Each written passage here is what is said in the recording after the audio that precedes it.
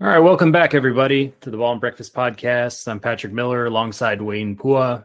It's been a while since we've gone live. Hopefully you've watched our recent content. We've done a lot of basketball recently, as well as kind of covering baseball and what we've been seeing as far as the MVP candidates. Those with really nice advanced metrics. Really, how the game is evaluated today, even how it's played. If you haven't caught that one, go back and give it a listen, give it a watch wherever you're at. We're on Google Podcasts, Apple Podcasts, we're on Spotify. Really making waves over in the UK still. Hoping that our audience is as glued as we want them to be. We're also on YouTube if you want to sit back and relax. Late night, grab a drink with us and listen in. And after that, go on Instagram as well. We post pictures, we post reels, videos of everything that we're doing here. Give us a follow wherever you're at, a like, a comment. We always appreciate your feedback, and we'll, kind of incorporate into the show with whatever you give us. So those are the plugs. As far as today goes, we got a little basketball, a little baseball on our plate. But first, I wanted to share some news outside of sports. I saw a CNN article yesterday that said the Choco Taco is now being, it's being discontinued from the Klondike line of ice cream bars. And, inside I cried a little bit. I think the 13 to 15-year-old me just seriously had a good cry, because that was seriously such an awesome ice cream dessert and, really radical and out there. But just to know that it got discontinued when you walk through the supermarket and you kind of see all the things that, Good Humor Klondike still put on the shelves, how could that possibly have been taken off the shelf? Wayne, I don't know if you caught that news, but did you have any thoughts? Yeah, it's the end of the world. I think that's seriously that's it. We're done here. We had a good run. The dinosaurs couldn't take it. Hey, if we can't get the Choco, we're done. Okay. So yeah. Cheers to that though. Yeah. Cheers, Choco Taco. We will never forget about you. Probably the third most popular taco after Taco Bell and maybe Taco Fall. I think Choco Taco comes in third there, but no, just crazy, man. I don't know. I just feel like every time I look at the news, it's like the world's like you said, Wayne, kind of slowly dying on us as we go forward here. But maybe if we make it to space, at some point sooner and establish civilization, maybe the Choco Taco will come with us. But anyways, wanted to transition into some sports here. The KD summer is still upon us. I feel like this has been kind of a dragged out for weeks now. Just trade rumors from all sides of the NBA, all teams coast to coast. And I guess the latest one that came up was the Boston Celtics. Reading into some of the reports, it seems like this could have started a while back between the two teams, but didn't really start to percolate till this week. I don't know if the Nets were the ones to kind of, bark up the Boston Celtics tree, but in the same sense, it seemed like both sides were pretty far apart on what's considered a fair deal between the two sides. I think Boston was the first to maybe dangle Jaylen Brown out there with, a pick and a player. Brooklyn's kind of still standing on their throne saying, we want the absolute world for the best, what they consider is the best player in the NBA. That includes Brown and about 3 or 4 starters and, 3 to however many picks, to boot. So Wayne, do you want to just kick it off and, tell me what you heard or, what you're kind of thinking as far as, this trade scenario goes and, whether or not this would be good for Brooklyn or good for Boston if whatever trade happens to land that involves Kevin Durant and probably Jaylen Brown at the very least. Yeah. So I think it's Jaylen Brown, Derek White, and a draft pick, if I'm not mistaken, which, for one of the best players in the NBA and of our generation, then you're combining Durant and Tatum, who I think during the Olympics, Durant was kind of grooming Tatum. Probably shouldn't use the word grooming these days, but grooming Tatum to be kind of the next heir apparent for the next generation of NBA talent out there via the Olympics. So I think that this could potentially be a good trade. I think for Boston if they were to go this route. I know Durant's like going to be 34, I believe, or if he's not already. So he probably has only a couple years left right now. But if they want to be competing against the Warriors, they need that extra person to just kind of take things off. And what better vengeance would you rather have for Kevin Durant, right, than to take out the Warriors in the NBA Finals if they can get there. They do have Malcolm Brogdon now, so they do have that point guard that they really needed in this previous NBA Finals. So I think it could be potentially a good or great trade for the Celtics. I almost think that from the Nets standpoint, it's like, oh, is that kind of all you can get after this whole Rudy Gobert haul? I mean, I get like Rudy Gobert had that contract and everything had several years on it. So I get all that, but that was a large haul. So, but hey, if you can get a nice talent like Jaylen Brown, at the same time for Jaylen Brown, it's like he kind of has not necessarily hit his peak, but you're like, how better can he get exactly? So, he's a nice complementary piece. That number two, the more of the sidekick type of speed kind of player, but really talented, great defender. You want him in your locker room, very much a locker room type of person. So with all that being said, I think this could be a great trade for Boston if they can get it done. That would be a sweet deal. So, but yeah, what are your thoughts?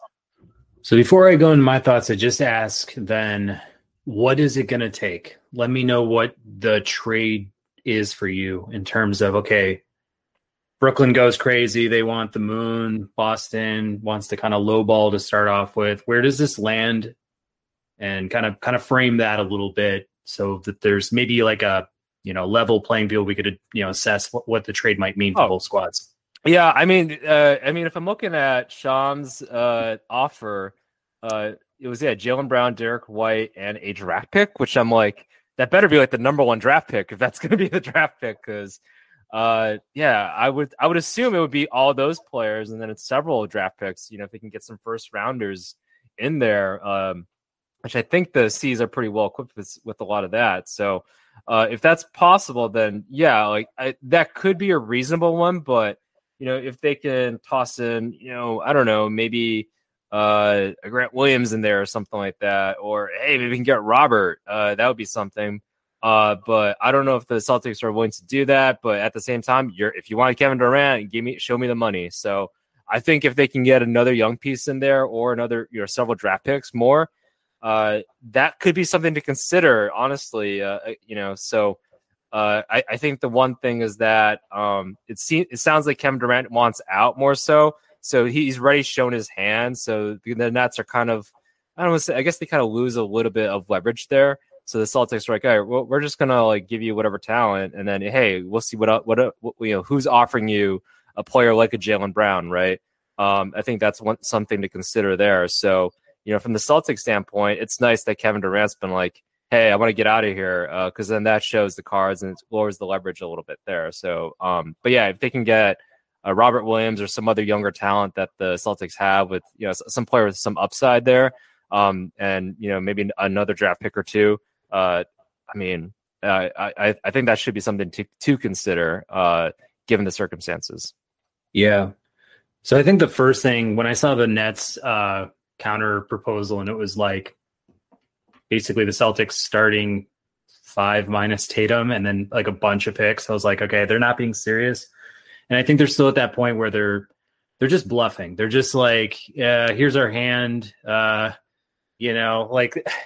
It's kind of like they're just goading all the teams in the league. You see, like, okay, are they going to make just a bonehead decision here? If they do, we say yes. If not, let's just wait till camp and try to get Durant back in, kind of let him know we exhausted all avenues and like we really couldn't find a deal like they did with Kobe Bryant back when he was on the Lakers, that whole, Bulls scenario. So I kind of feel like that's part one of my thinking is like they're probably just going to play around unless they really get the boat. Otherwise, they'll just roll the dice and see if they can get KD, Kyrie back in for one more season.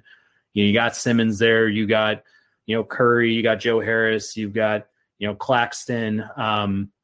you just, traded for Royce O'Neal. It's like they've got some pieces there. They, if everyone was actually serious, I mean, that's a serious team. That's a real basketball team right there. But it's part of the problem. That's been part of the problem. So I guess with this scenario, when I thought about it, I guess my first question is kind of like, it's going to go along with my thinking, but how many picks do you honestly think Donovan Mitchell's worth?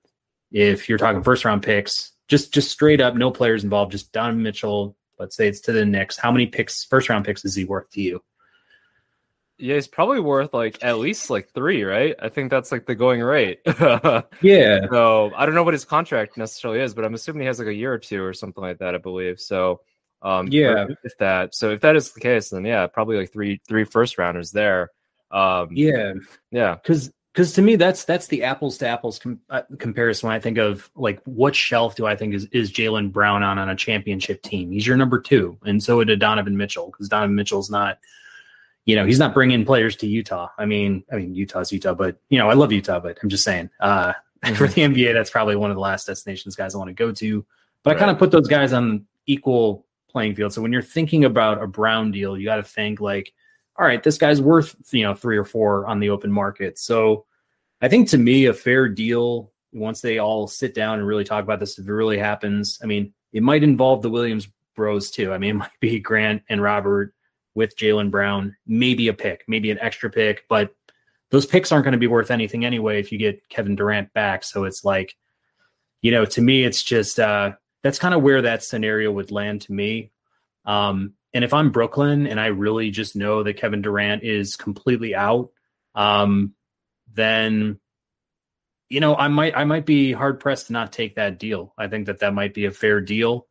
You swallow it and, kind of move forward with the squad that you have. On the flip side of it, Boston, if they could have, let's say, a starting 5 of Malcolm Brogdon, Jason Tatum, you still got Marcus Smart there. You bring in Kevin Durant. You got Al Horford.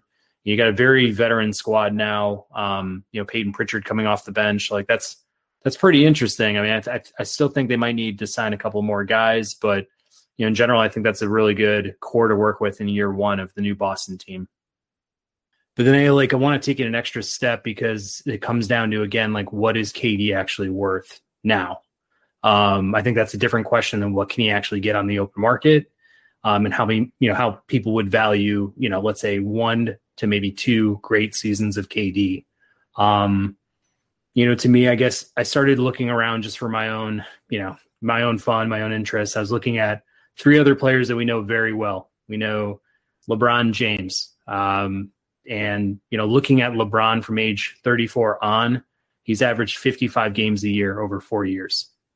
I looked at Michael Jordan at 34 years old. He played 82 full games. He retired for 3 seasons, came back as a Wizard, played 60, and then miraculously played 82. So I tip my cap to him, even though it was more or less just a renaissance year and, kind of tipping his cap on his way out. And then I looked at Kobe Bryant. Last 4 seasons at 34, he played 78 games, followed by 6, 35, and 66. So I know we get enamored with the idea of adding Kevin Durant to your nucleus, especially if you're a team like Boston who's right at the doorstep. I don't know. For me, I don't know why Boston thinks that they need to take that red pill and just try to do it, because you and I can go back and forth or on and on about KD and whether or not he can deliver championships. And I guess the only 2 that we've seen him win, I would call that more or less like 2 Olympic medals, because that team was juggernaut. It was ridiculous. It was completely unfair. So it's just really tough for me to say the Boston Celtics are better off with Kevin Durant than Jaylen Brown plus A, B, C, and then future stuff, because man, you look at what the Celtics did, and it's they were right there. I mean, they were right there with the Golden State Warriors until, Curry just got hot and they, choked a little bit. But you bring all that back with, the future ahead of you, and, you'd like to think that Brown would be interested in extending and Tatum would like to stay with Brown. And, look at the other parts of that nucleus when you've got, Robert Williams, obviously we just talked about, Grant Williams, you brought in Brogdon, you got Marcus Smart for how many more seasons. It's just kind of like, it's too good to like want to just kind of zag a little bit. But what do you think of any of that? Yeah, well, I mean, one thing that they could potentially be doing is just trying to up the cost, with with Kevin Durant. It's like, hey, maybe we're just going to screw around, see what happens. But I think Jaylen Brown is a little bit pissed off. It's like, wait, what's happening? Am I on the block? So, I think, like, if you're an executive, you're going to hear him out and say, like, hey, maybe we can get him on cheap, right? If that's the case, that's the case. But it sounds like, there's probably going to be a haul, or at least the Nets are trying to hope for. So, but maybe they're honestly just kind of playing chicken with both Kyrie and Kevin in a way. It's like, hey, you want to go? Well, we got you on under contract, so and we're just gonna BS around. So, if that's the way that the Nets want to go, hey, go for it. You also have Ben Simmons on your team too, so I think that they're trying to figure out, just probably see what they can get for Kevin Durant if there is the opportunity to do that. If it's like, hey, maybe we do get rid of Jaylen Brown, that is something. But yeah, that would be unfortunate to hear though, because like those two, Tatum and Jaylen Brown, like they're like two of the best wings that are like young players in the NBA, and you really want to see them kind of just mold and hopefully win like a championship in their careers. So it would be interesting to see, at least for the talk's sake. But maybe they are just trying to mess around with the league and see what they can get. So yeah, so I think they're definitely doing what you're saying. They're trying to get as much as many chips on the table as possible from other teams to kind of gauge his value. And then, at a certain point, they might have to just bite the bullet if he's, really reluctant to come into camp or something like that. Or, maybe they just wait till, the All-Star break, maybe the trade deadline, maybe they can say like, hey, do you want to give it a shot for half a year and see how it goes? Something like that. But, I think from the Nets perspective, they've put so much time and effort into getting those guys together that, there's probably a huge part of them just wants to see this out. Yeah, for sure. I think they just want to get it done. Move on from this.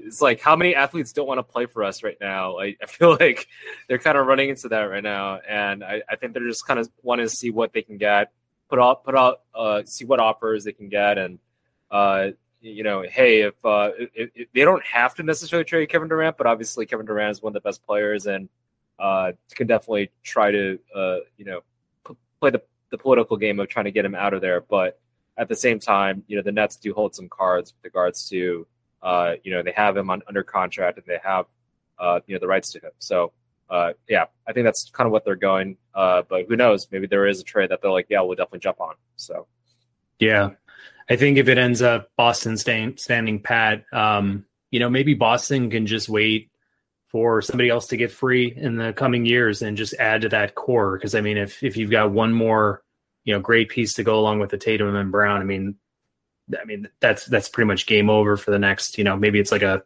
next 5-year window or something like that when some of these other teams, or players clear out. But from the Nets side too, if they do happen to, swing that and land Jaylen Brown with a, mix of other picks and players and stuff, I don't think that the Nets would necessarily be dead in the water. It wouldn't be like a rebuild situation for me. It's more like a retool and, reload in a little bit of a way.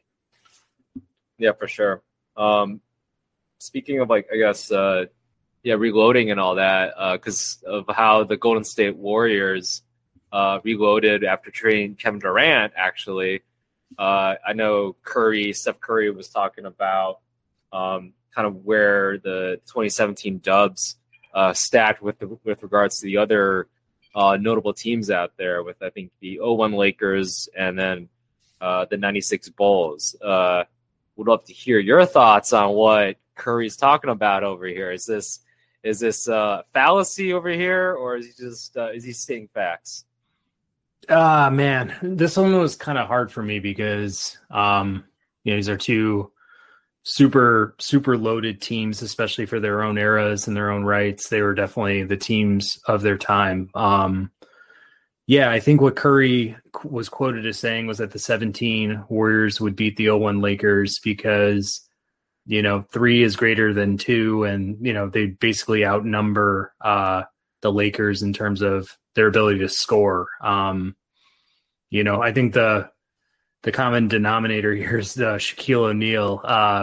Who's guarding him? What are they actually going to do with him? And no discredit to Kobe Bryant, but I guess that's the style of play from that Lakers three-peat that was just so unstoppable, was the fact that you just had that anchor down low who's just could push his weight around, could score, kind of command so much attention that he did allow Kobe to freely play his game too. And Kobe is on the shelf of Michael Jordan. It's not like he's not, but I don't. This one's rough. This one's really tough for me because you got Steve Kerr, you got Phil Jackson going head to head. They're both from the same culture. They're both cut from the same cloth. I mean, it's kind of like for teams that have beaten Shaq, and for as great as Shaq was, he only won 4 titles. So you got to think there was always a way to neutralize that guy for teams that had. So I think that if Kerr could find some sort of way to kind of create the hack of Shaq in today's era, I mean, just from a scoring side, if the defense could shore up from Golden State, that's scoring with Kevin Durant, Clay, and Steph, I mean, that'd be insane. And like Draymond does a lot of the intangibles too. He's kind of like your modern day, Dennis Rodman in a sort of way. Man, I'm pressed right now. Man, I don't know. I think part of me just wants to say the 17 Dubs. So I'm going to go 17 Dubs. But what do you think? Yeah, no, I think they are probably the most talented team. With just the amount of obviously talent that they have, is just they have basically 4 Hall of Famers there in their primes, right? If you want to debate Draymond as a Hall of Famer, we could, but obviously he's just a super important piece in that roster, definitely for the modern NBA. So he has a lot of he's the garbage man basically of all, and how he fits into the rest of the roster with Klay Thompson and Curry and Durant. So if that's the case, let him guard, or hack a Shaq as much Shaq in that sense. So if we want to go that route, I do remember though that the Kings would, I guess I would say, kind of neutralize Shaq in the pick and roll, because Shaq never came up to the top of the key on the pick and roll, and I know Mike Bibby would oftentimes go after that. And that's how they were able to, take the Lakers to Game 7s, basically, with Bibby doing some pick and rolls there, with Shaq not coming up to the top of the key to defend Bibby up there. So, if that's the case with Steph Curry, I would definitely think that would be definitely a matchup hell for them. Obviously, nobody's gonna really stop Shaq. They're just going to, chuck it to him down low with regards to that. But, it's definitely one of those, it's a different era, different game. But, yeah, I would have to definitely go, if it's between the 01 Lakers with Kobe, Rick Fox, Robert Horry, that whole crew versus the Warriors, I would definitely have to go with the Warriors just because of all the matchup issues that they have there. So that's probably who I would pick. 96 Bulls, though. Oh, man. Just for the record, too, Steph never said 96 Bulls. I just threw it in there because we're from Chicago. So I was we're from Chicago. Let's talk about this. But, I don't know if you wanted to kick that one off or. Yeah. I mean, that would be a fun matchup for sure. Like, I don't know how. Well, first off, it's a different era, right? So it's always hard to compare and all that different styles. They weren't shooting as many threes back then, so it's really hard to compare all that. That being said, that's no fun, so let's compare. I think that the 96 Bulls, it's always hard to beat Jordan. Who's going to guard Jordan? Are they going to put Durant on? They're going to put Clay. Clay's a really good defender, but definitely not going to be able to stop Jordan in that aspect. Doesn't have that athleticism, I don't think, to slow him down there. Scottie Pippen on Durant, that would be a fun matchup. One of the best perimeter defenders of all time going against Durant. nice and long. So is Durant, so we can hopefully contend there. Draymond and Rodman. That'll be a fun group or fun pairing for sure. I feel like World War III would occur between those two. And then Steph and Ron Harper and Steve Kerr. That'd be funny coaching and playing at the same time, right? But it would be interesting to see if Ron Harper, or they actually might put Pippen on Curry. I don't know if he might go that route, but and then maybe put Rodman on Durant. That could be an interesting matchup. So, but the one thing about the Bulls, 96 Bulls, is that they had length, they had athleticism. They attacked on the defensive end. So, they would definitely, again, which era's rules are we playing by, right? Are we playing the 90s or are we playing 2000s? Because the Bulls were designed for the 90s basketball. Whereas, Warriors were designed definitely for the modern day NBA. So, but I would definitely go for the Bulls, maybe more so of the wishful thinking sense. But if I were to bet, though, it's hard to beat that Warriors squad, though. So, yeah. Man, and I hate to do it. I feel like what you said though on the defensive side is right, because you got from Harper down to Rodman at the 1 to 4, all those guys were around the same height, all same athletic build, very switchable. I love that part of the Bulls defense. It was like 1 through 4, they could always switch off screens and they'd basically be the same defender. Down low, they were pretty weak. Same with the Warriors, though, at that time. I feel like it was Zaza Pachulia was like their go-to center. If they didn't put in the death lineup, and we forgot to mention, Andre Iguodala and, some of the bench depth they have, I think definitely, I didn't love the Lakers' depth, even in the starting lineup. I thought, Fox and Fisher are pretty replaceable. But this one's really tough for me because, again, we're talking Jordan, Pippen, Dennis Rodman, Tony Kukoc, who, is a Hall of Famer. Tony Kukoc is a Hall of Famer. Steve Kerr off the bench, against himself as coach. Like, how fun would that be? Giving the coach the death eye after he hits the big three for the Bulls. This one's tough. What I think about it, I guess, is the Bulls, they played, I think, the Sonics to 6 games, and I think they played Utah twice to 6 games. Correct me if I'm wrong. I don't know if they ever went to 7 with any of those teams. No. It's just like, if those are 6-game series and they're a pretty tough series, all throughout their second 3P, which is, I think, their better core. The Warriors are way better than Malone and Stockton's Jazz and Kemp and Peyton's Sonics, even with Detlef Schrempf or, Jeff Hornacek, if you want to bring him in for the Jazz. But it's like, it is a different era, when we kind of moved into the, 21st century. But, just to have Kevin Durant tack on to a team that already won a championship, I mean, it really is starting to get unfair. That's why I kind of compared, Durant's rings to Olympic gold medals, because, short a real center, that, I mean, I would take any of those guys in a first team, second team situation for all of the NBA, in their primes. So I got to give the nod. Unfortunately, this is blasphemous for our podcast and for, our people in Chicago, but I got to go Golden State. And I feel really bad about saying that, but, Jordan's still, to me, the greatest player of all time. But, I got to give the edge here to the Dubs. Yeah.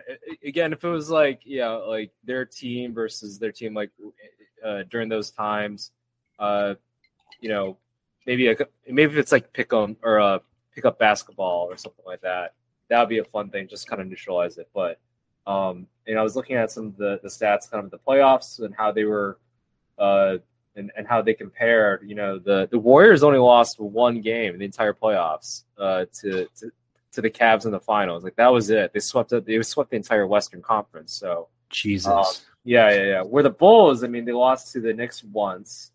That was actually their only Eastern Conference loss. And then they lost twice to the Supersonics. So, and I mean, that Supersonics team was definitely talented, but definitely not as talented as, the Warriors are.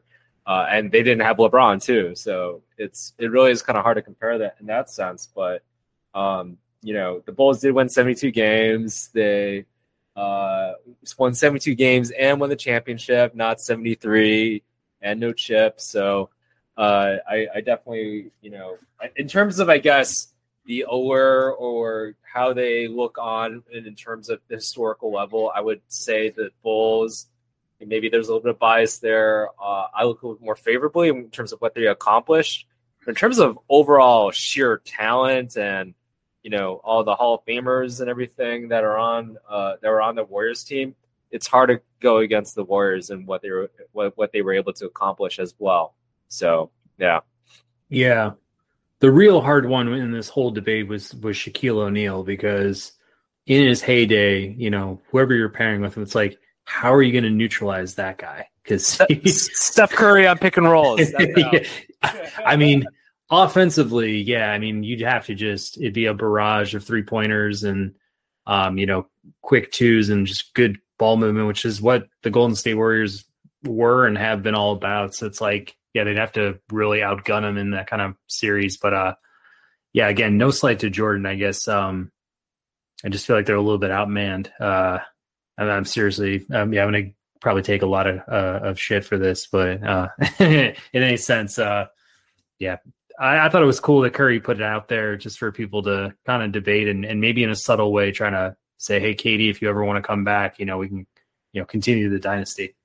Yeah, how about that? If that were to happen, it's like that's like getting back with an X or something like that. Like, what are you doing, man? Like, yeah, they basically the Nets asked for like their future starting five. I think they asked for Wiseman, Moody, Kuminga, Poole, and I'm missing one other stud of theirs. Not coming to mind. But anyways, there was a fifth guy in that, and I was like, yeah. And then they wanted picks. And it's like, of course they want picks with. Oh, they wanted Wiggins too. So I'm like, all right, yeah, you're gonna take Wiggins from them as well. Yeah, pretty much leave them with their 2017 core. So yeah, that'd be it. Yeah, sign Pachulia. Yeah. Yeah, sign Pachulia and take out Kawhi's legs again. So yeah, that's the way to go. For sure. Yeah, if we want to, transition over, do a hard transition over to baseball, just looking at this past weekend, David Ortiz was elected into the Baseball Hall of Fame. Came with a little bit of controversy, given that, names like Barry Bonds, Sammy Sosa, Roger Clemens, Rafael Palmeiro to a lesser extent. They're still waiting for their Hall call, whether it'll come or not. How'd you feel about David Ortiz being elected? There is some history there with PED usage, whether or not it's as severe, as a Sosa, Bonds case, Clemens case, is to be debated. But what did you think? Yeah, I think part of it just has to do how likable David Ortiz is. I feel like he played the game well with regards to that, like being able to schmooze with the right people.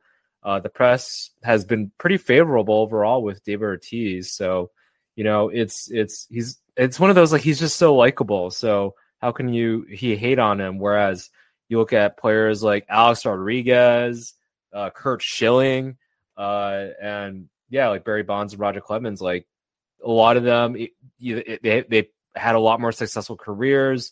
Definitely were a lot more involved with regards to the steroids and that era and kind of what everything meant more so. Like, it was much more like that they were symbols of this, whereas David Ortiz really wasn't.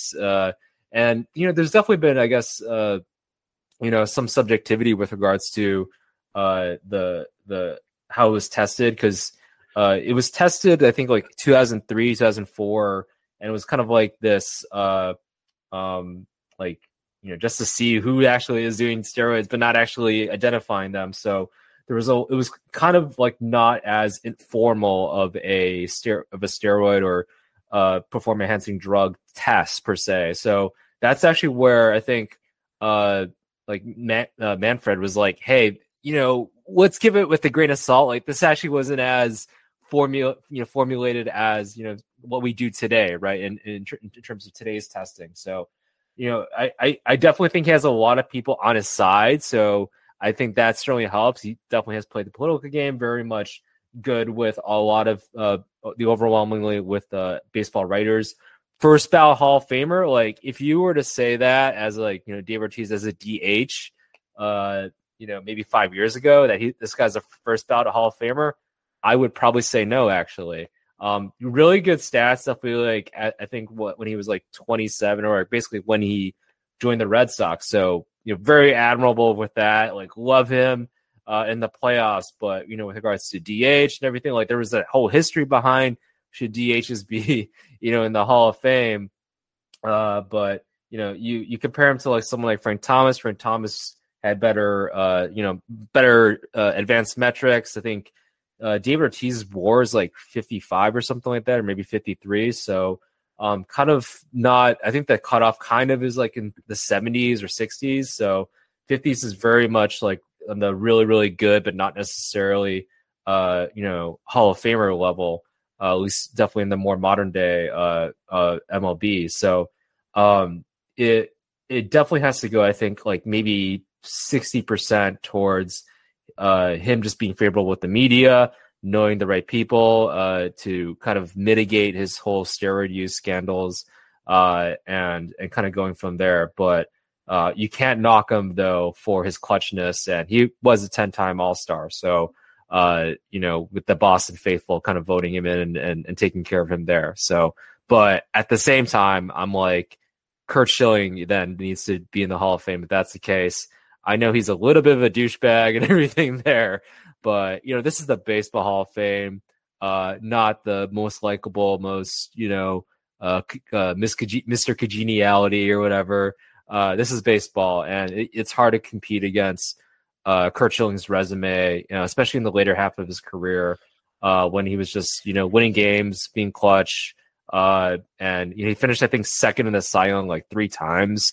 It's like Randy Johnson. So, he definitely showed up there and was a difference maker overall. So, I think those are my initial thoughts there. But yeah, would love to hear your thoughts on like Ortiz. Did he deserve it? First ballot Hall of Famer, or just this whole do people that have steroid and PED positive testing, do they deserve to be in the Hall of Fame? Yeah, I loved your opening there. I think there's a ton of good points. First on the PED usage, in 2003, he found his way onto a report. It was questionable even at that time with Manny Ramirez was also on that. But essentially, I think Manfred, like you were saying, like there's 10 different areas where there was scientific questioning of the actual results of the test. And then I think at that time they required 2 tests and they both had to be positives for the PED, suspension or to be kind of like claimed as a PED user or something like that. So I think that only occurred on one of his tests and, they never got to a second or they never proved anything on a second test too. So it's kind of like that to me is a little bit inconclusive, but, even if that was the case, the majority of his numbers, if you look at his actual stat line, comes 2004 and after. So after he was caught in that, that report or, some of that suspicion, all of his damage was done after that fact. Whereas, we look at a Bonds, we look at a Sosa, some of these other, Palmeiro, some of these notorious types. It's like, well, they did all their damage while using the product and doing it, pretty obviously. There was, paper records from Balco. They got onto the Mitchell report. They'd been using it over prolonged periods of time, years and years, for that matter. So when I think of what Ortiz, did, at least on the PED side, I don't know if it's as severe as others. And, it almost seems like it's still kind of in question. So without that kind of like tangible, bulletproof type, case around it, it's hard for me to say like, okay, here's what he did, and this is why, morally or ethically he shouldn't be in the Hall of Fame. Now, based on a numbers perspective, like 500 home runs has always been like that benchmark, number. I think even more so today, 500 home runs is going to be, extra commendable because, guys just aren't hitting. They're not doing 50 home run seasons as much, 60 home run seasons. Like we may see Aaron Judge, approach 60 this year, which would be awesome. But, just generally speaking, that number will probably have more prominence over, the next 20 to 30 years or so with this next crop of guys. But, he had 540 home runs, 7-time Silver Slugger, you name the all-star accolades. What he did in the playoffs was so impressive. I mean, he was just ice cold, veins, going up there in the series where they were down 3-0 in the ALCS, the Yankees. I mean, seriously, I've never watched a better playoff series of baseball in my entire life. I mean, I was absolutely glued to the TV that whole fall. I was probably, at that point, maybe a junior in high school or something. So, baseball was my world, but, just kind of see him hit the walk-off. I feel like that was maybe game 5 or so. And then, tack on 2 more World Series after that first one for the Red Sox. I mean, he's had just a great career. He's just such a character. I mean, even now he's still on Fox and he's like pulling pranks with Frank Thomas and Dontrell Willis. Like you're saying, he's just a very lovable type guy. And, needless to say for Boston, he was, iconic next to Manny Ramirez too. Johnny Damon, all those other characters or whatnot. But, I think his numbers play, whether or not he's at the Frank Thomas, level for a DH, I don't think he's there. Is he more, maybe a stronger version of, Edgar Martinez or something of the sort. But, I'm totally with you. I think guys like Curt Schilling, if we're just going to get down to talking about the Hall of Fame, who belongs, who doesn't. I mean, I feel bad for Curt Schilling, even though I know he's very outspoken and he really toes, political lines and, he's probably not everybody's favorite person, but, just in general, I mean, you think back to World Series baseball, and I can't think of a pitcher that comes to mind as much as Curt Schilling. Our whole childhood, it was the Diamondbacks, the Red Sox. I mean, that guy, he was even with the Phillies in '93. I mean, he just always, found a way during that time of year to be, just lights out. And, his numbers play too. I think he's got more than 200 wins. He's, definitely been a league leader in strikeouts multiple seasons throughout his career. Probably a solid career ERA. I don't have the stat line in front of me for Curt Schilling, but he's one of those guys where I think, it's kind of obvious. It's just, kind of unfortunate that personalities get in the way of things. But no, as far as my case, I've always kind of stood with it and I'll always stand behind it. But I know Barry Bonds would have been a Hall of Famer, whether or not he did steroids or not. And I know Roger Clemens would have been a Hall of Famer, regardless of steroid usage. Sammy Sosa, I don't think so. Other guys who are kind of in the discussion, but have been left out, we can probably debate them, more thoroughly, but, it just comes down to principle. Everybody, I feel there's been arguments for, okay, baseballs should just acknowledge that the steroid era existed. It should be, commemorated. It's this thing, we have acknowledged it, we have recognized it, but there's no reason to celebrate the actors involved in this whole racket, in this whole scheme, because, as great as they were for that era, they also took away from the greatness of other guys in that league. And that's I think you and I have talked about this, Astros thing is where it's the Astros players all cheated. They didn't just cheat, but they seriously took paychecks away from guys because, they'd blow up certain pitchers and, baby pitchers were sent back to the minors and didn't get a real chance to, live out their baseball MLB experience authentically and in a non-illegal way. So, I just don't think that, we can all acknowledge it. We can all say Bonds and Clemens and all these guys were great for this era, but I'm sorry, you cheated, you did a wrong thing. You're not going to get into, the most, renowned, museum for, people of this craft. But that's just my perspective. Yeah, no, those are great thoughts. I'll touch base first on Curt Schilling, and then I can speak more, I guess, with regards to steroid use and all that. So I'm looking at the metrics for Curt Schilling. His WAR for his career is 79.5, which is pretty damn good for a pitcher. And with regards to his ERA, he had 216 wins, ERA 3.46, which, for his era is pretty damn good. And, also playing at Fenway Park, especially later in his career, very much a hitter's park there. So Very commendable there. His stats are just ungodly. Like, I don't know if anybody can look at the stats, of today and compare it to the stats that he has or that he had. He was the Phillies, Arizona, and all that. Like 256 innings pitched, like astronomical, and then barely any walks too. I think that was his whole thing was he would do all these things, like be an innings eater, but then also have like a whip under like 1.2, right? Or like under 1. It's like, how do you do that? How do you get 300 strikeouts and then, get like 30 walks at the same time or whatever, 40 walks and then 250 plus innings? Like, this is just nuts, especially in today's type of baseball. So, yeah, I don't care necessarily like, he didn't cheat, right? He kind of played it as clean as possible. He's definitely not the most fit person, so you can definitely like, all right, he's not. You always kind of have a little bit of a beer belly going on there and all, but hey, he can throw 98, especially in the later in his career. So, I think Schilling deserves it to be in the Hall of Fame.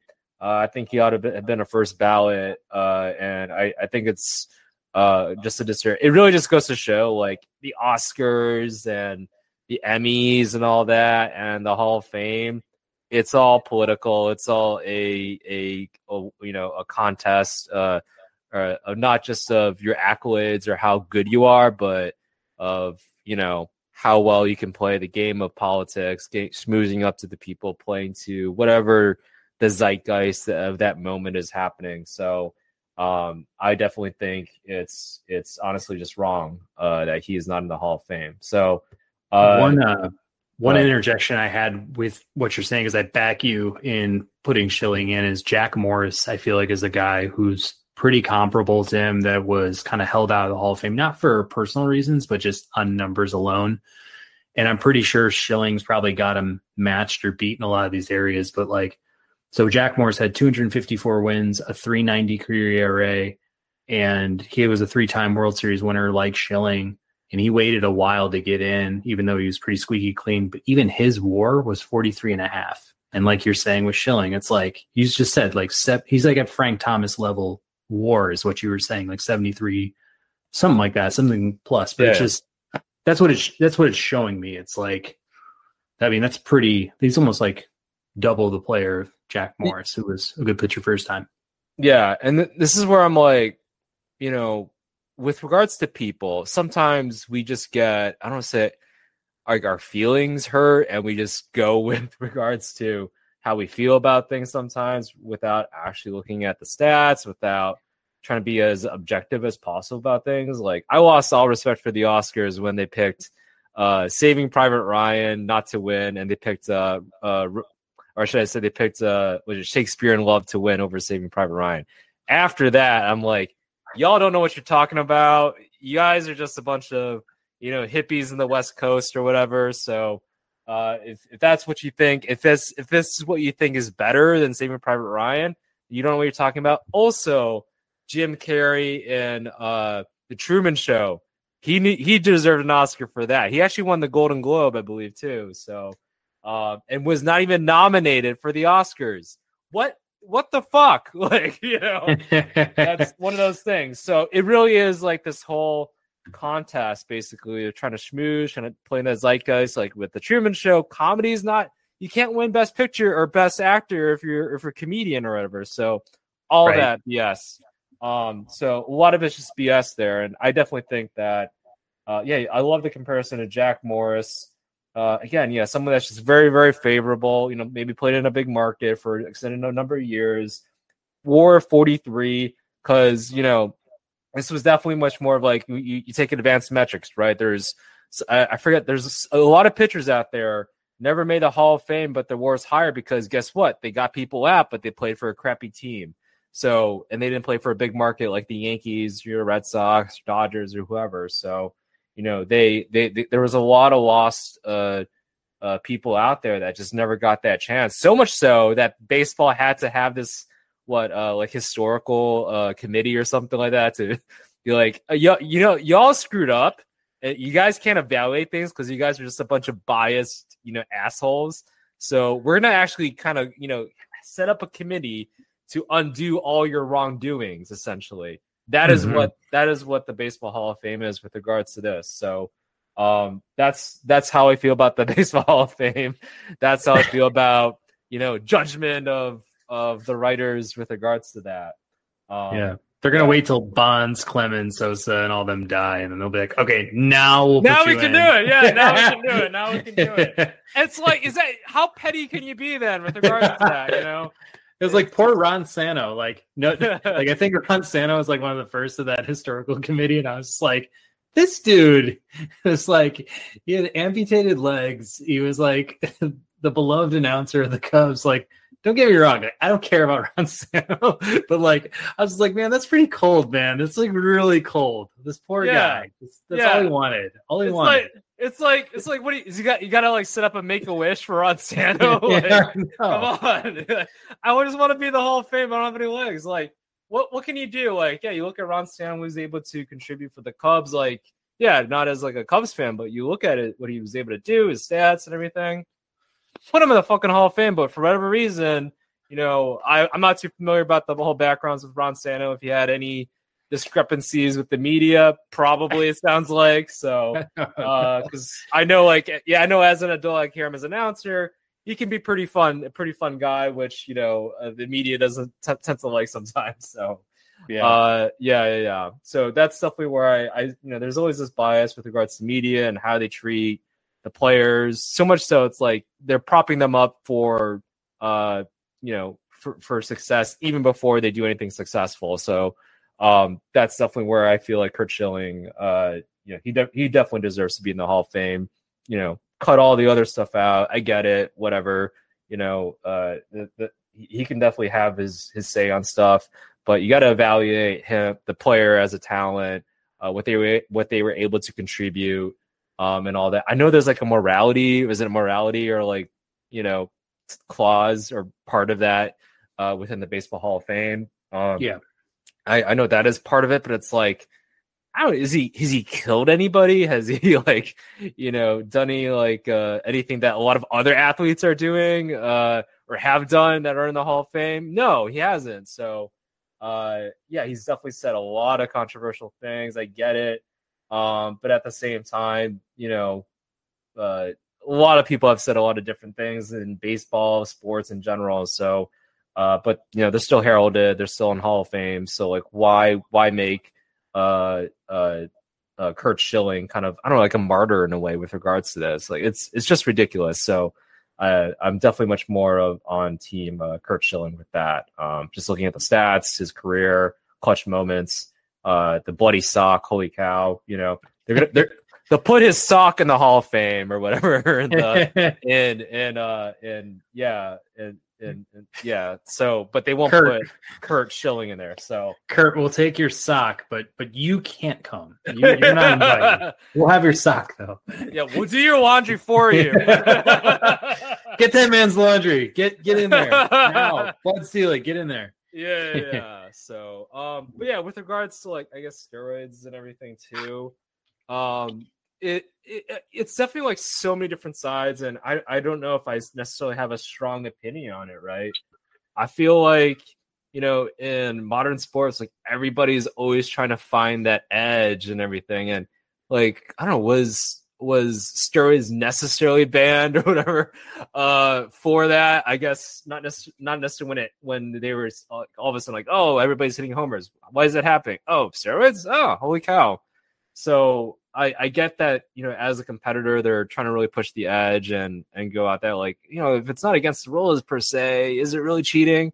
But at the same time, there's definitely that whole competitiveness. Like you want some level of an equal playing field, with regards to at least steroids. And but then, it's like, how does that differentiate from all the pine tar, from spitballs, from all the other fun stuff that players do with baseballs or their bats or, cork, right? I know that's the fun part too.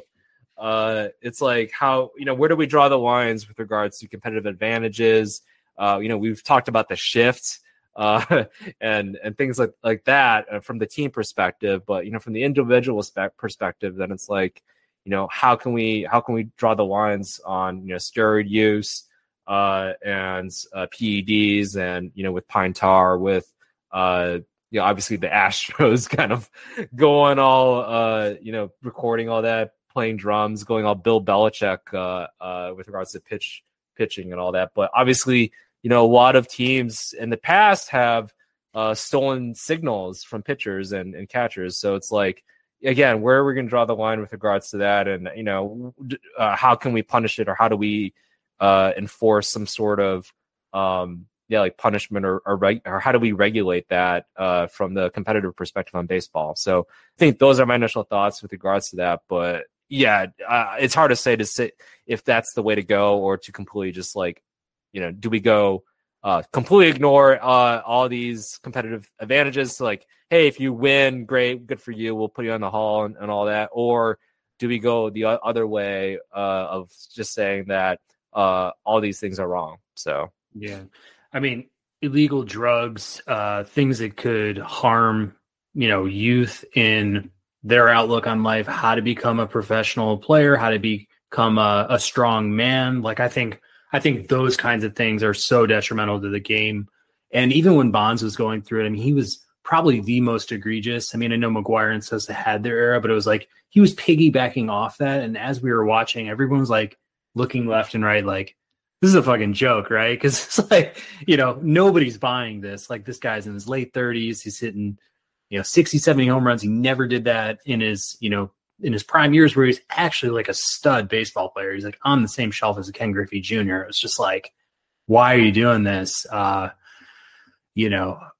It's too bad. I mean, it's just like really too bad that Barry felt like he had to go there to, justify himself, indicate himself. It's kind of like a Kevin Durant situation going to Golden State, in a different way. It's like something goes on between these guys' ears, and it's like, it's just very confusing. But I think to what you're saying about the sign stealing stuff, like that has been a part of the game. This whole thing with tech definitely changed the scenario, because you had like analysts up in the box feeding signals down to the dugout and this and that. One thing I thought about, and nowadays they have, for the catchers, they have like a beeper system that like they'll just beep the sign into the pitcher's ear. He's got a mic and stuff. Like in football, is already gone there with the helmets and stuff. But like, instead of just getting all nitpicky about cameras and watches and tablets and all this other stuff, just let everybody use everything all the time with tech. Let everybody do everything they want to like analyze the game, break it down with video, audio, wearables, whatever it is, because I think like this beeper technology, unless they're like, connected to NASA, Houston, I don't know, but like, unless they're like got sonar and can like, I don't know, like kind of play off like when the sounds are going to come over and like what the sounds actually mean or something. But like, I just think, sign stealing,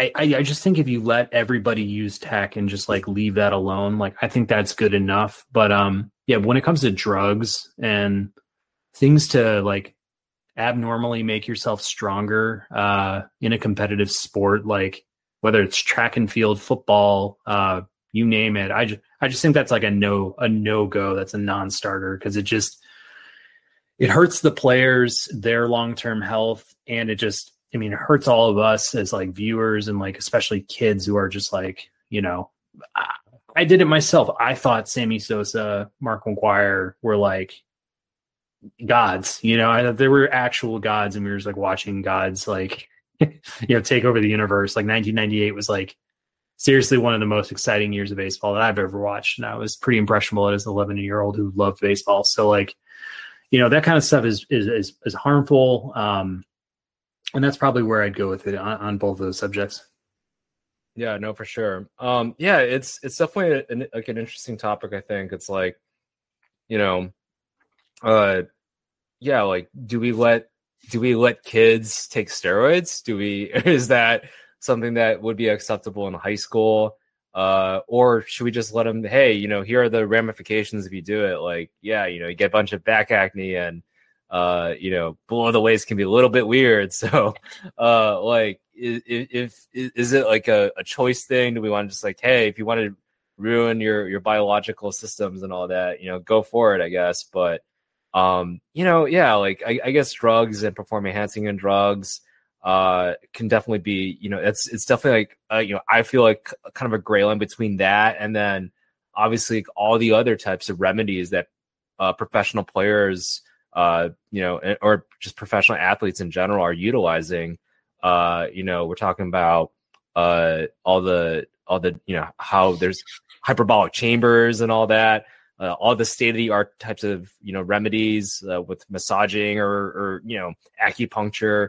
There's so many different things and ways now that athletes are improving their body, getting recovery time. We're talking about cupping too, and a lot of Olympic athletes do that.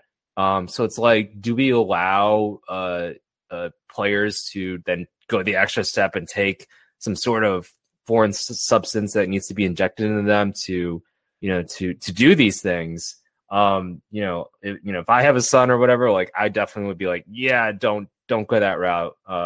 That's how I would go. But at the same time, I'm like, hey, if maybe if you are just something that, hey, all the ramifications about what these drugs can do to your body, but if you want to go that route, maybe go for it. But I definitely also think that as a society, then it's like we got to evaluate it as, all right, if they're willing to do that, like should we look at them more favorably? Is like how I guess women in Botox or plastic surgery, is it kind of the same thing there versus how working out and dieting and juicing and all that fun stuff. So yeah, I don't know. It is kind of, at least I feel like it's a little bit of a gray area, but I can definitely see where it's like you want it to be as pure as possible, just because you love the sport, you want to see the best, but at the same time you don't want things to be too crazy going on forth. So yeah,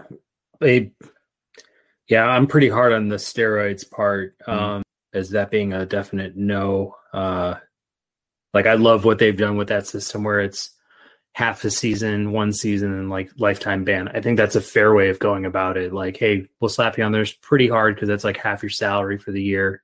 Then we'll get your full one. And then by that point, your stigma, everything that will follow you, like you're pretty much after probably the first one, like a no-go for the Hall of Fame with where guys are currently standing. Like I hope the writers have some backbone and like we'll stand behind this for as long as it takes. Like, because I mean, we didn't even touch on Pete Rose, which is like, another part is like now we're in a world where, sports gambling is like the rage. Like it's even more popular than like season-long fantasy seasons that, would be gambling among friends for, a pool of money. But now it's like on a daily basis, you can gamble on like basically any sport anytime. So it's like, I'm just saying, I think Pete Rose would be the first guy I let into the door before I look at any of the steroid users. Cause I'm like, this guy did it as a manager and he was betting apparently on his own team. So it's not like he was throwing games. But again, we're getting nitpicky.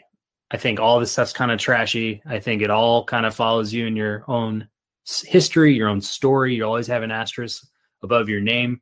And then personally within you, like if you, Wayne or me are playing a sport, but we're knowingly taking steroids or betting on outcomes or whatever, like how good are you actually going to feel at the end of your career? Like, yeah, you made a lot of money and like you got a lot of press or whatever. Like personally, I don't care about it that much. Like, I don't really care if like I got a huge following or something. Like that just like doesn't matter as much, I think, in like my own life. But like, it's very sad, honestly, that it needs to go there for guys like a Barry Bonds, who's already was a first ballot Hall of Famer, regardless of all this crap, like needed to go there. Yeah, no, I like that your analogy though of like it is kind of like Kevin Durant joining the Warriors, right? It's like you're very much heralded, like you're on your way to a Hall of Fame career, and then you just I don't know, got lazy or whatever. You just like you kind of took the easy way out, the easy road, and I think it's one of those like I guess double-edged swords. Like we want players to perform, right? We want them to perform their best, or perform out of this world. And maybe, as an athlete, it's like they have just higher expectations for themselves too. So that's where it's like, oh, I'm Kevin Durant. I want to win a championship. I don't want to be Charles Barkley. I don't want to be John Stockton or Karl Malone. I want to win a chip. So that's definitely where it's like where we would knock him for that, and he just, I guess, didn't feel that way, that he can get that championship in for Oklahoma City. Although it's like, man, if they just kept Russell Westbrook and James Harden there, just wait a couple years for that salary cap to go up a little bit. I definitely like that analogy. I think it makes a great point of like, is there, you're killing the competitiveness of the game if you're Kevin Durant, you just join or any of these athletes, right, in the NBA, just joining whatever superstar team out there and just creating super teams. It's like super teams in the NBA is kind of like, I guess, I don't know, steroid use and all that for MLB and all. So, yeah. Yeah. Well, I think we can close the book on this topic. I think that,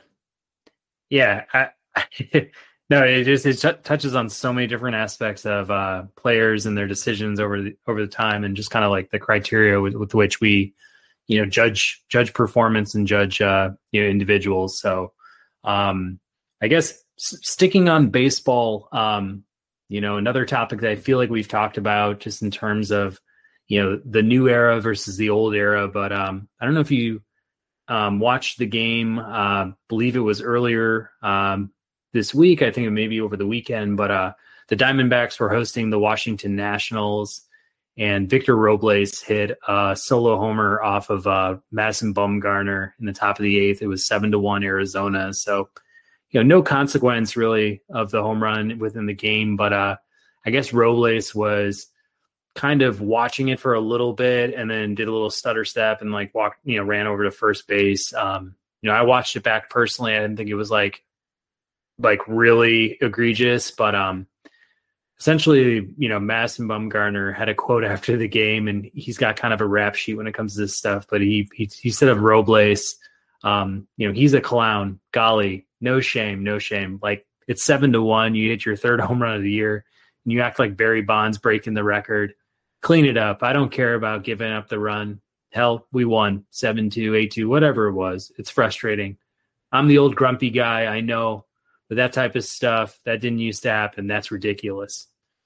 I guess to kind of round out the story, Robles the next night was caught in the dugout wearing a clown nose in the dugout, and I think it got the attention of LeBron James, who ended up retweeting a picture of Robles and was like behind him for it. But, Robles said through an interpreter that when he's pitching well, Madison Bumgarner, he's able to celebrate and do what he likes to do. It seems like he calls everybody a clown that actually has a big hit or home run against him. If he doesn't want anyone hitting a home run against him or having issues with that, then just strike people out or make better pitches to where he doesn't have to worry about that. So that's kind of, I think, where it ended. I don't really think there was much else that escalated past that point, but I don't know if you watched the actual video of the home run, if you had any thoughts there, but then, what do you think of, Bumgarner's side? Are you for him and what he thinks? Are you against what he thinks? And, what do you make of all this? Yeah, so I watched the John Boy. That's how I got familiar with it. That's obviously the most hysterical way to view it all and most entertaining way to look at it. So, but in regards to sides, I guess, I don't know if I'm necessarily for either per se. I think, Bumgarner has a good point. Why are you doing that? But at the same time, that's on Nobles, being just stupid. It's you hit a home run. That's completely meaningless. If you're gonna do that, make it a walk off, right? You do that on the walk off. You do that, if it's a playoff game and it was a meaningful home run, So that's where you do it. But yeah, a 7-2. I guess I get that, but at the same time, what's the saying about the opposite of being enthusiastic or something, or the opposite of basically, I think the idea is if you don't care about your enemy, that is the best vantage point for that. It's just don't care. And I think Bumgarner kind of cares. I think is what it seems like. He ought to just been I think the press probably asked him how did they feel about that. But, if I guess the more, perfect way to look at it from Bumgarner's standpoint is like, I honestly don't care. Like, we won the game, sure, you might have acted clownish or whatever, but I don't care. So that might have been maybe the better approach from a maybe more virtuous standpoint or whatever. So, but yeah, what are your thoughts on all that? Yeah, I mean, I feel like number one, what Robles actually did wasn't even egregious. Like I've seen, if you look at like Jose Bautista standing at home plate and like bat flipping, that's one thing. I mean, I even saw in the World Series, this was the worst one I ever saw. And this one I actually was like, that's like over the line. But like Cody Bellinger, like carried the bat with him like 3/4 of the way down the line and then flipped it. And I was just like, all right, there's a difference between like being in the moment, enjoying your moment. You got a big hit in a big game. Like I get that, especially when you get to the playoffs. Like I get that you're that excited and you want to bat flip, like totally cool with it. Like have no problem as a fan or even as a baseball player, past and present. It's like, I get that. But like Madison Bumgarner takes it to like a whole nother level because this guy gets so riled up about the smallest of things. Like there's a good compilation video on YouTube of Madison Bumgarner's like freakouts, but there's like 6 or 7 different moments in time, a couple with Yasiel Puig, another guy who was pretty much a no-namer at this point with the Dodgers, Max Muncy when he actually had a home run into the water in McCovey Cove in San Francisco. Even Will Myers, there was like a fly out or something. Will Myers was like not hustling down the first base line on a fly out. And Madison Bumgarner is like yelling at him in his direction. But like, Madison Bumgarner comes from like the oldest school of baseball, the oldest train of thought. I think he's, good old boy in the South and like plays, the game with, kind of an old man's mentality, and even kind of admitted I'm the grumpy old guy was kind of what he put in his own quote. So he's kind of calling himself out for that. But like, I don't know, there's just too many incidents where I've watched Madison Bumgarner and like supposedly getting shown up. And I'm just like, man, this guy is so sensitive. Cause the Muncy thing is probably the funniest thing I've ever watched, on YouTube back like a million times. I think John Boy covered that one too, but it's just like, Muncy hits a bomb and he is walking and he is watching and, Madison's like pointing at him like, go run, da, da, da, da. And he's like, hustle your ass or whatever. And he's like, no, he's like, yeah, I can't remember what Muncy said back to him, but there's one point in what Muncy says. He's like, why don't you go fetch that ball out of the water or something like that. So I thought that was pretty cool to just kind of shut him up. But, yeah, I think there's a balance. I think when we're talking about like the greater picture, so like normally I'm always on the side of the player against Madison Bumgarner because he's always going to flip out. Like seriously, watch this compilation video. And anybody who's listening to this, watch that compilation video on YouTube because it is hilarious. It's definitely worth like the 10 minutes. But yeah, just from a greater perspective, I think that there are times where guys really cross the line. Like Carlos Gomez is another guy who I like vividly remember in Atlanta hitting an absolute bomb out to left center field into like probably like the 15th row. And this guy just like walked like all the way down the first base line, then started trotting. He's yelling at Freddie Freeman. He yells at the third baseman.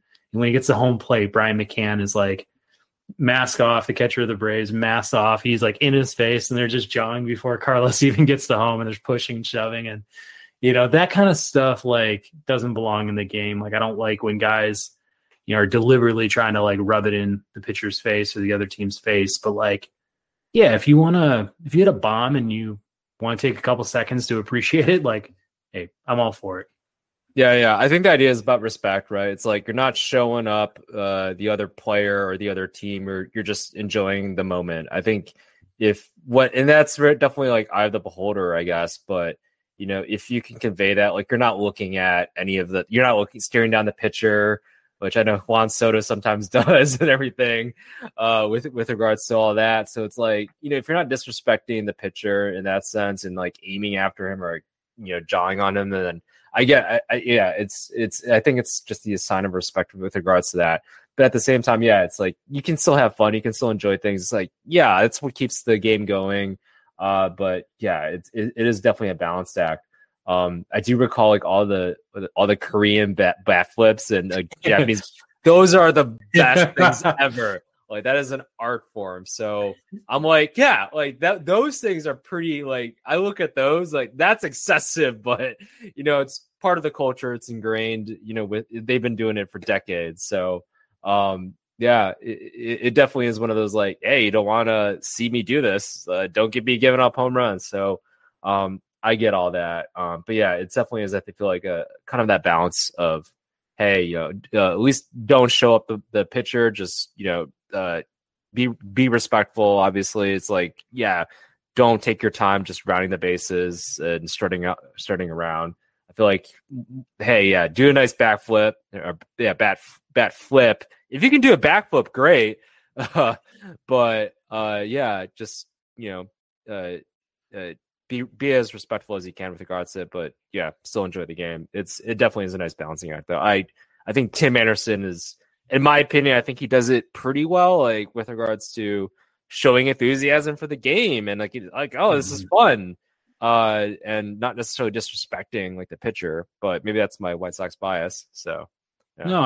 No, I agree, because we're also in like a new generation of baseball where like it's not just the bat flips, but it's also like this flair that's brought in from other cultures. It's like jewelry is now a big thing, and different colored shoes and different colored arm sleeves, batting gloves, and maybe like the traditional uni set is about. Like now, do I love like watching like Moncada come out in bright pink like cleats every game, or like Eloy wearing like 10 gold chains and like baby blue cleats when we have black and white unis? Like, no, as a purist, I'm like, and even in the NBA, you'll see like Tatum wearing, purple basketball shoes with a green outfit. It's like, all right, you guys look like clowns kind of, but like, I get it. Cause it's like, kids who are watching this game, or anybody who's like maybe our age or a little younger, who's just like into fashion, like wants to know like what are the coolest shoes, or like, let me go buy more merch. Like that's a good selling point. Like you get people like interested in like these little details of the game, I guess I could say. But like,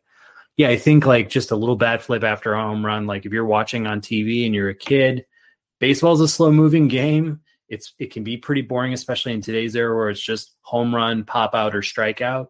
So it's like, yeah, you need a little bit more energy around it. And like, I'm cool with that as long as, you're not trying to get in fights. And like, I'll honestly say like, if there's a fight that breaks out, I kind of like, it piques my own interest. So like, I'll like watch it a little more carefully, but like, yeah, just, don't be that guy on the videos, just like, remembered for being a jackass. Like, but to get back to Madison, the only other thing I was going to say is that one guy who's a no-name around the Dodgers he got mad at.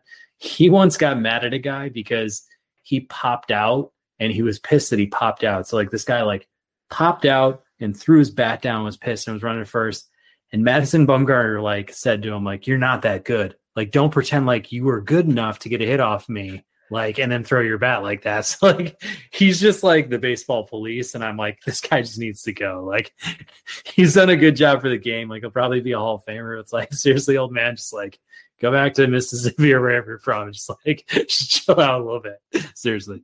Yeah, no, you definitely admire his passion for the game in that sense. But yeah, like, come on, other people can have fun and enjoy life. Like, I know apparently you can, but other people can enjoy life. So, no, I'm all for that.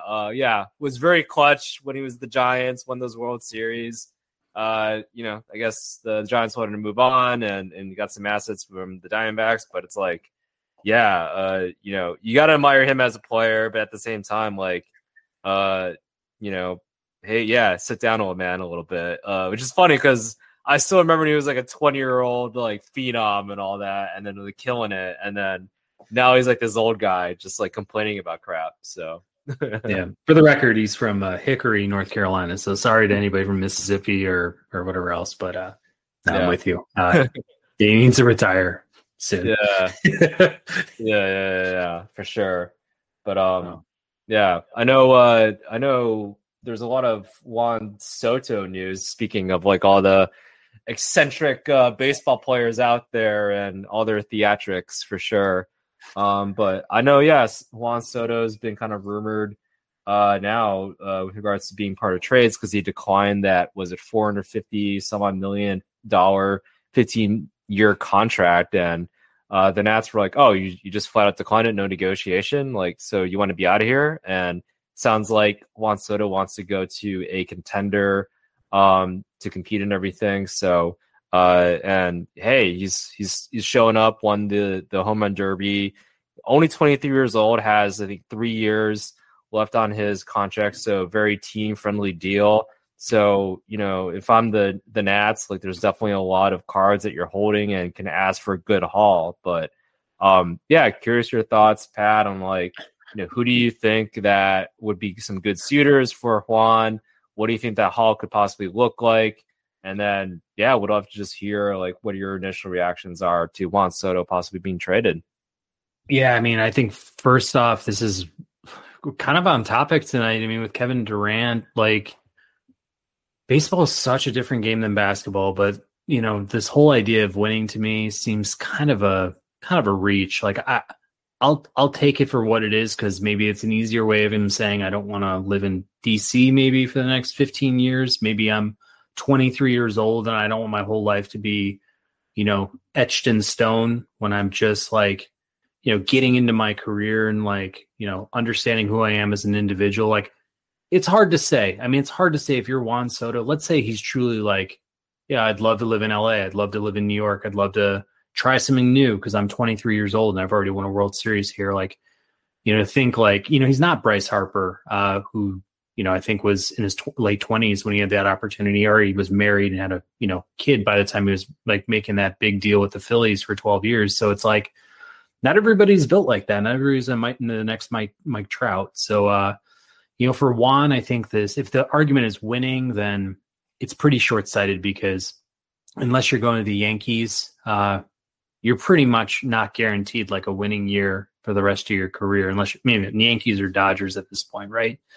So I think for Juan, it's more about, I think he wants to cash in. Maybe he wants a higher AAV for a shorter amount of years and say like, yeah, I don't want to be booked at $29 million for the rest of my career per year, even though you're going to pay me in my late 30s. So I guess to your second part of your question, with Juan Soto, great player, 23 years old. I know he's having like statistically, it's not like jaw dropping this year so far, but still up in like the top 20 of WAR. And like, again, the kid's 23. He's won a World Series. He's, pretty much like had an amazing batting average. His home runs, his power in there is like his advanced stats are great. So he's totally worth it. He's controllable for what all analysts are saying, 3 playoff runs. So, if you're looking at teams who have like a short window of contention, there's really like 4 teams that come to mind to me. I might be a little bit long-winded here, so bear with me. But I think when I go down my line, who's most ready, who really needs a guy like this? I mean, St. Louis Cardinals have been rumored. I think it makes a lot of sense for both sides if like Washington really gets there and says, okay, now is the time. But, if Washington's trying to build a team for now and for later, you could bring back an outfielder to, quote unquote, replace Soto with Dylan Carlson. You can get, Brendan Donovan, who's a rookie who could play every single position on the diamond and has kind of proven himself a little bit at the MLB level.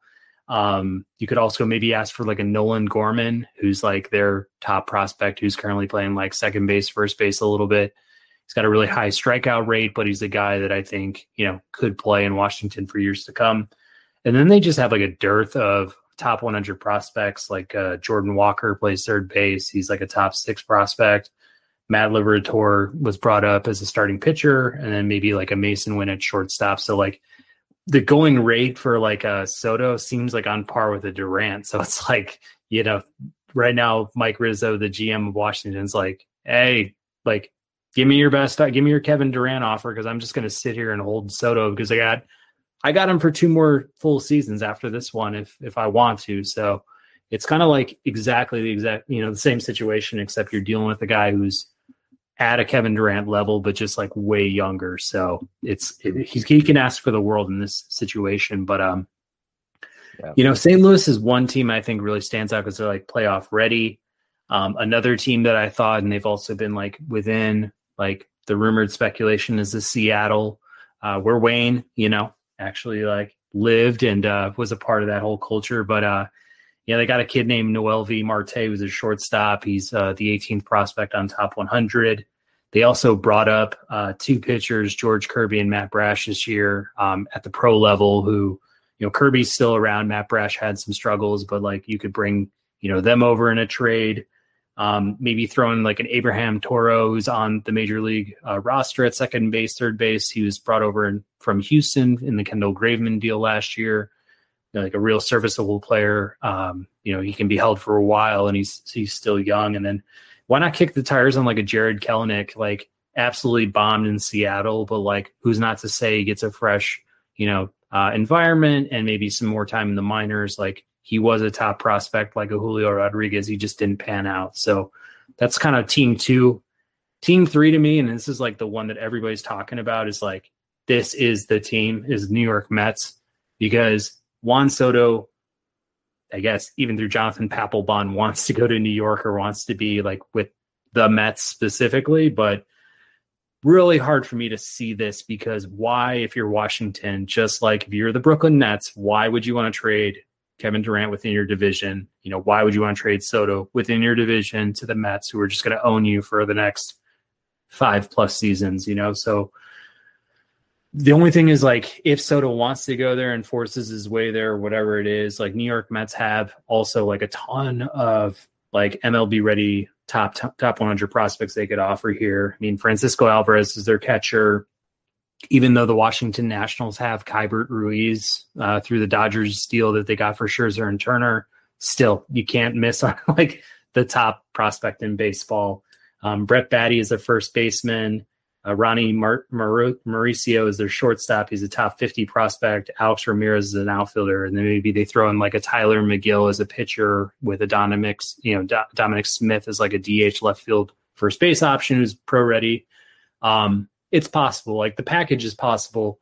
It just comes down to scenario with the Mets. And then finally, this is my dark horse. And I know I'm like super long-winded here, but like the Texas Rangers last year bought into Corey Seager and Marcus Semien up the middle. They went out and got John Gray as a top starter, and he's actually really performed well. And they're like towing the line of 500 in their first year of like their actual rebuild. So it's like they've got money to spend. They got a new stadium.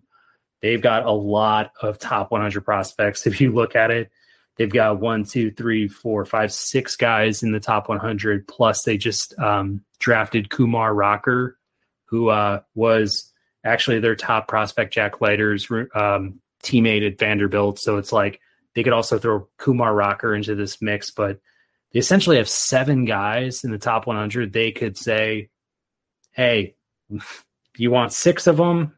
You want, 5 plus a pro player? Like, we'll go after it. I mean, I could name names. You can look on MLB.com and their top 100, but like, I just think about it from like if I'm Washington, I want Soto on the other side of the league, number one. I don't want to ever see that guy again. And I want to go for the team who has like, enough money to pay the guy what he wants, but also like will return a ton of value for us. And I think the kicker in all of this is that even for the team that receives Soto through a massive deal, they could still in the next 2.5 years resell Soto for whatever they want. So like, if you are Seattle and you don't quite do the job, maybe in his last year, you go out and, trade him off, or you're St. Louis, you want to restockpile that prospect depth. You go out and you do that. So there's a ton of optionality here. It's completely interesting. It's the most mind-blowing thing I've ever seen in sports from a trade perspective, but like, I can shut up now and just like, I'll just let you listen. I'll let you say what you have to say. Yeah, no, I love that. And I agree. I love how you went all that. And I agree with like, maybe, like probably 100% of what you were saying there. I definitely think that it'd be interesting to see because I think I was listening to John Heyman, I think, talk about it, about how, like Mike Rizzo, like he's a scout at heart. So he's very much about get the best available players, get the young talent, develop all that. So that's where I definitely like, if I were to create like a perfect picture of things, right, for Soto, for all the stakeholders, if you will, all the teams involved, would be Soto, goes to the Cardinals. Cardinals have it seems like the best, most promising prospects out of all the teams that are involved. And then maybe the Cardinals are like, yeah, we don't have enough payroll to help to get him, keep Goldschmidt, keep Arenado and everybody else, right? After the end of the 3 years, right? So if that's the case, then they sell off Soto, recoup some of their costs that they gave up for Soto, but then they're still able to contend. So within these next 2-3 years, right? So if that's the case, like that's why not? If I'm the Cardinals, get that talent to hit with Goldschmidt and Arenado. I think we were talking about. I think it was maybe the last podcast. We're like, yeah, they're going through a lot of injuries, a lot of different changes, and having someone like Soto, that's a constant that will hit 20-30 home runs at least, right? And knocking some RBIs and also showboat a little bit too. We'll add a little bit of flair there. So if I'm the Cardinals, like I'll take that. I'll take that 99 times out of 100 for sure. So that's what I would think would probably be the best. But at the same time, though, I do see it's like long term for Soto. It's like it seems like just out of all the observations that we're seeing, it's like, yeah, he wants to be like, I don't know, like a Dodger or a Yankee or a Met or maybe the Giants, right? So if that's the case, then I don't know if they want to do some sort of trade deal or anything like that. But at the same time, I don't think he holds that many cards for them to like necessarily, if he wants to be traded, like there's no obligation for whatever team that is, trading their prospects away to be like, yeah, we're just going to give you a $500 million contract over 10 years. Right.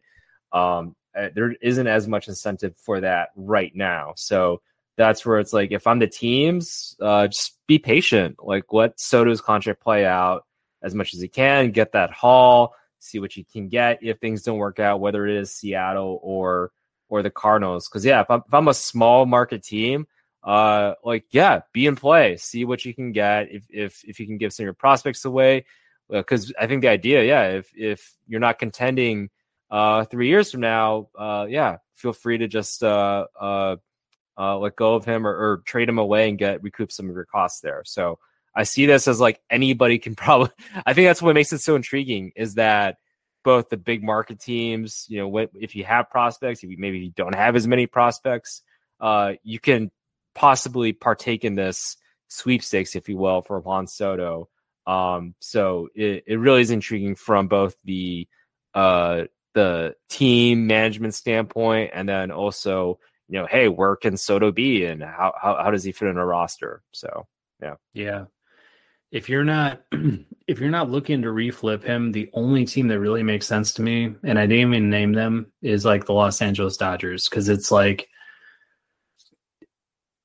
it's hard because in baseball isn't basketball. Baseball, it doesn't matter if you have Shohei Ohtani and Mike Trout on the same roster together. I mean, that team has proven they can't win baseball games. They can't be even wild card contenders. I thought they would actually have contended for a wild card this year. And they're not even close. And it's, I love Soto.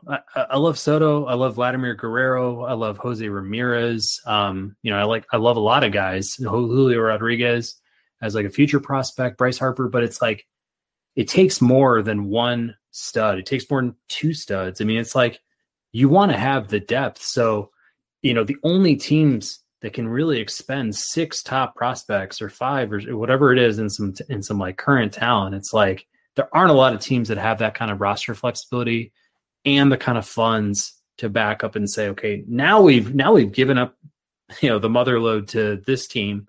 Now we actually have to think about, after these 2 years, like, this guy's going to be 25 or 26 after his first contract ends. And he's like, you haven't even entered your prime, which is like, it's so mind blowing. It's like, this is like the LeBron James of baseball right now, because you're getting like all of his best years. So like, you're going to have to shell out some money to do that. So there just aren't a lot of teams that are willing to spend above the luxury tax. I mean, it's like the Yankees, maybe the Mets nowadays with their new owner, Steve Cohen. And, and with the Dodgers. But even with the Mets, like they're a little bit flawed, and you know, they haven't really proven they can win, even with the amount of money they spend. And they'd have to give up a lot to get Soto to take them over the hump. And then for New York Yankees, it's weird because you're kind of in this Aaron Judge limbo, and it's like you don't really know if Aaron Judge is going to re-sign, but odds are they're not going to pay a Judge, a Soto, and a Stanton, and then still have a team around them after it's all said and done with Garrett Cole also on the books. So it's like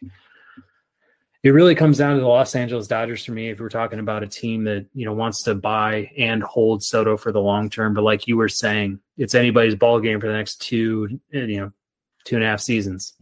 Yeah. I think like maybe the one dark horse would be like, I don't know, like a team like the Pirates. If they're a small market team, right? Because they do have some young prospects and everything, but so that could be something, but I definitely would not be betting on it. But I do like the idea of the Dodgers. If there is a team out there that has the prospects and the capital and the coastal, LA sunshine and everything, it would definitely be the Dodgers in terms of if they want to keep him. So, but I think that's just, that's just what keeps us interesting is small market teams that do have prospects. They can compete in this because, they don't necessarily have the idea that they're going to keep him and sign him to a big contract and just hold on to him, that there is the possibility that they could flip him for other prospects and build your farm system that way. So, it's definitely an interesting, I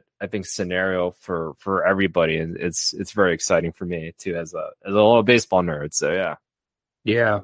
I mean, I think outside of Soto, what I'm thinking about, because okay, let's say you land Soto and your team's basically on the brink of getting into the playoffs, or you're like a division winner or whatever else, like. Unless you're one of the top teams with like a dearth of talent, Soto would probably be that guy who gets you over the hump. But if like you're Seattle, you're St. Louis, you're on the margins, like I don't know if Soto is the kind of guy where even if you don't give up any like MLB roster talent, you sacrifice your future, but like, is that going to carry Seattle to a World Series victory this year, like, or the next 2 years?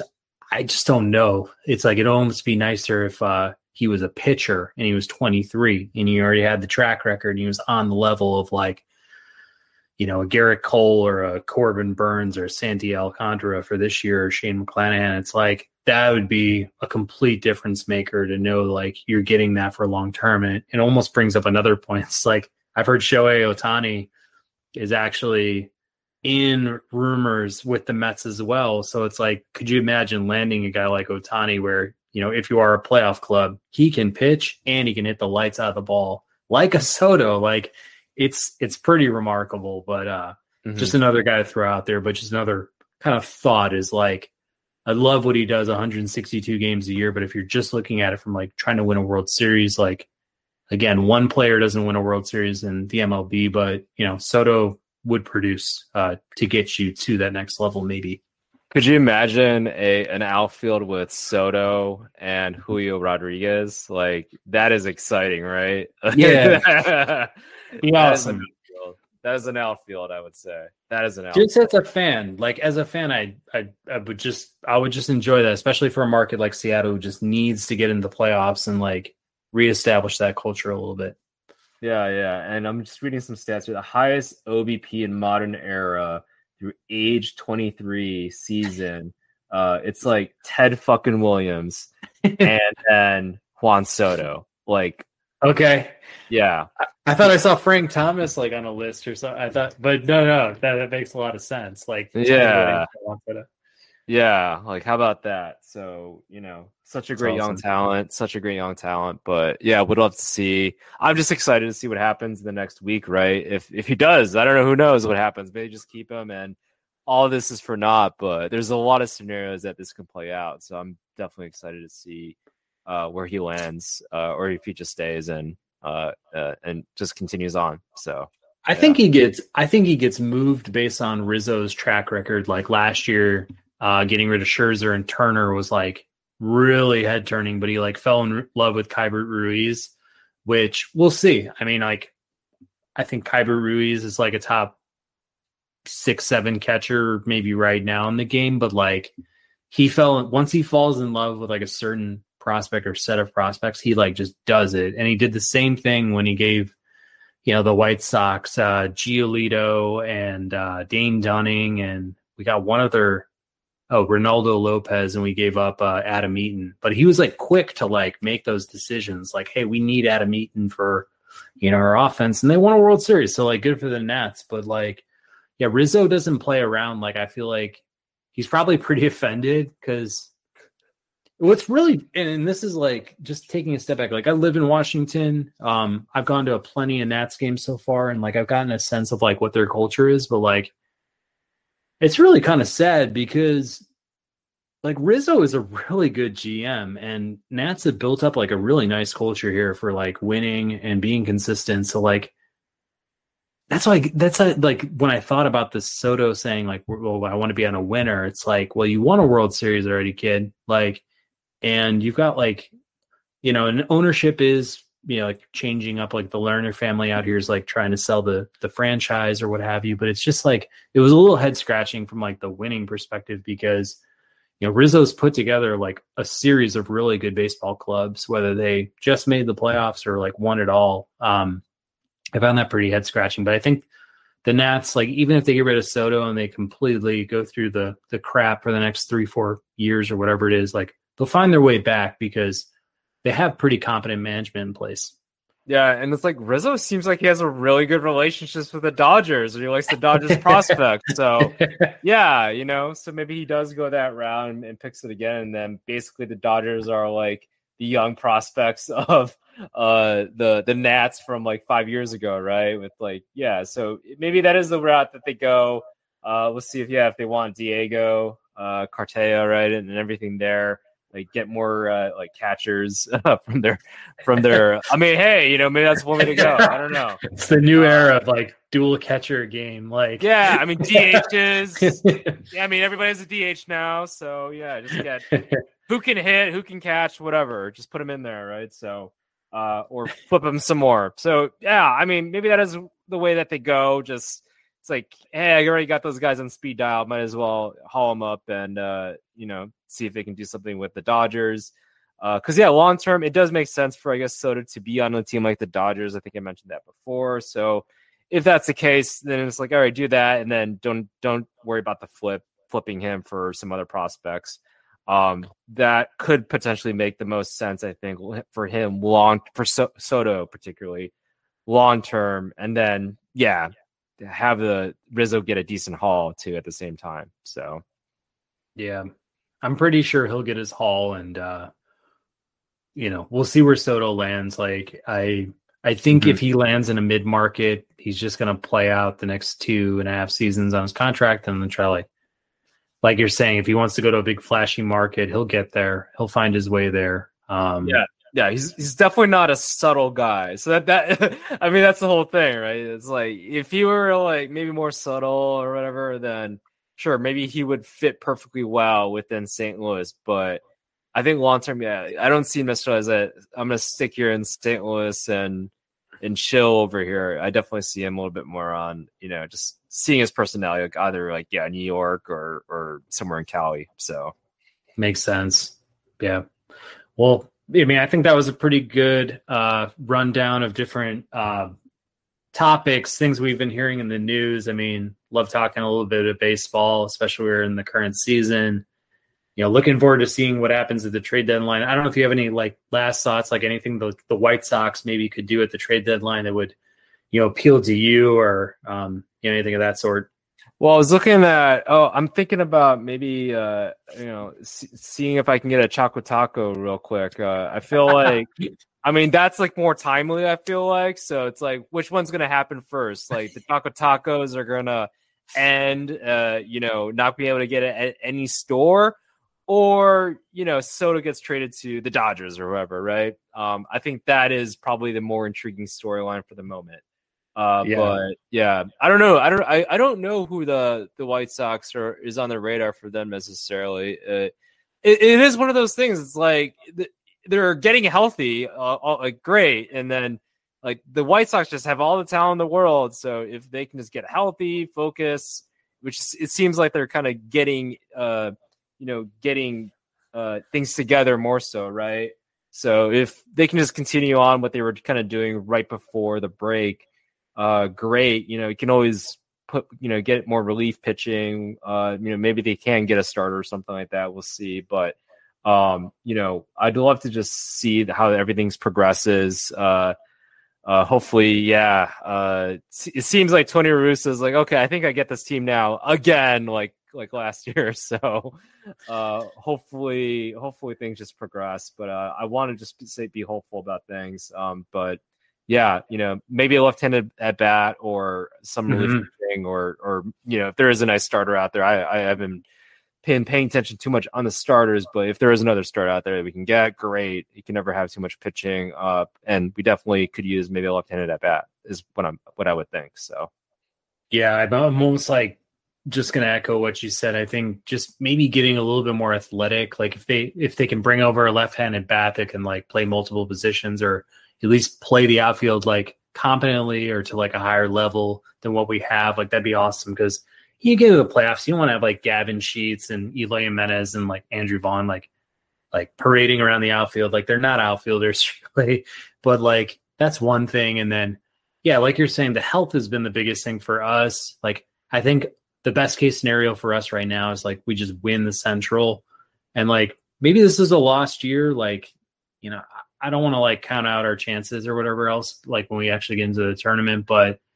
yeah, if there's a way that we get like one more power arm, like I don't even care what it is, reliever, starter, like that'd be helpful. Because, with what we're looking at, like Kopech, they're probably going to like bring him back, like, pulling the reins a little bit in the second half here. And like, I just think we need a little bit more support to like actually get us over the hump for the year. But again, like when we came into the year, I think we looked at the White Sox and we're always like, this team is good enough to contend and good enough to, beat up on the rest of the guys in our division when we're healthy. But it's just been the health component of it, and I'll stick by it. Like I know other teams have had injuries, but the White Sox get healthy, they ride a little streak here. This week, starting this week, I'm looking forward to it. I hope they can at least lock up the Central. Yeah, I definitely think so too. And at least Robert, like, I think he just went on the 10-day, right? So it's like, man, just when things were humming, right? It's like we hit the setback. So, but next man up, got to play that route and go that way. It's definitely less than ideal. But again, if the White Sox are healthy, I don't believe there's a more talented team, maybe apart from the Dodgers probably. So out there. So yeah. Yeah. Well, let's cross our fingers. But overall, great episode. I actually looked at the grocery store today for Choco Tacos. I was just going to buy a box. Like I was going to like buy the box, like take a picture and just remember it and then just enjoy every single taco. And there was nothing at the grocery store today. So like, I wish you the best of luck. You remember when they tried to take Twinkies away from us? Like it was like Armageddon, right? Why did they do that? Like, I don't like these are such great items. Like we'll have to break down like why the Twinkie or Choco Taco are up on the chopping block for these companies, because they're such great products. They're iconic. Like, why are you doing this stuff? Yeah. So, but I think with all that said, go look out there on the Choco Taco sweepstakes, and this is the Ball and Breakfast podcast. So.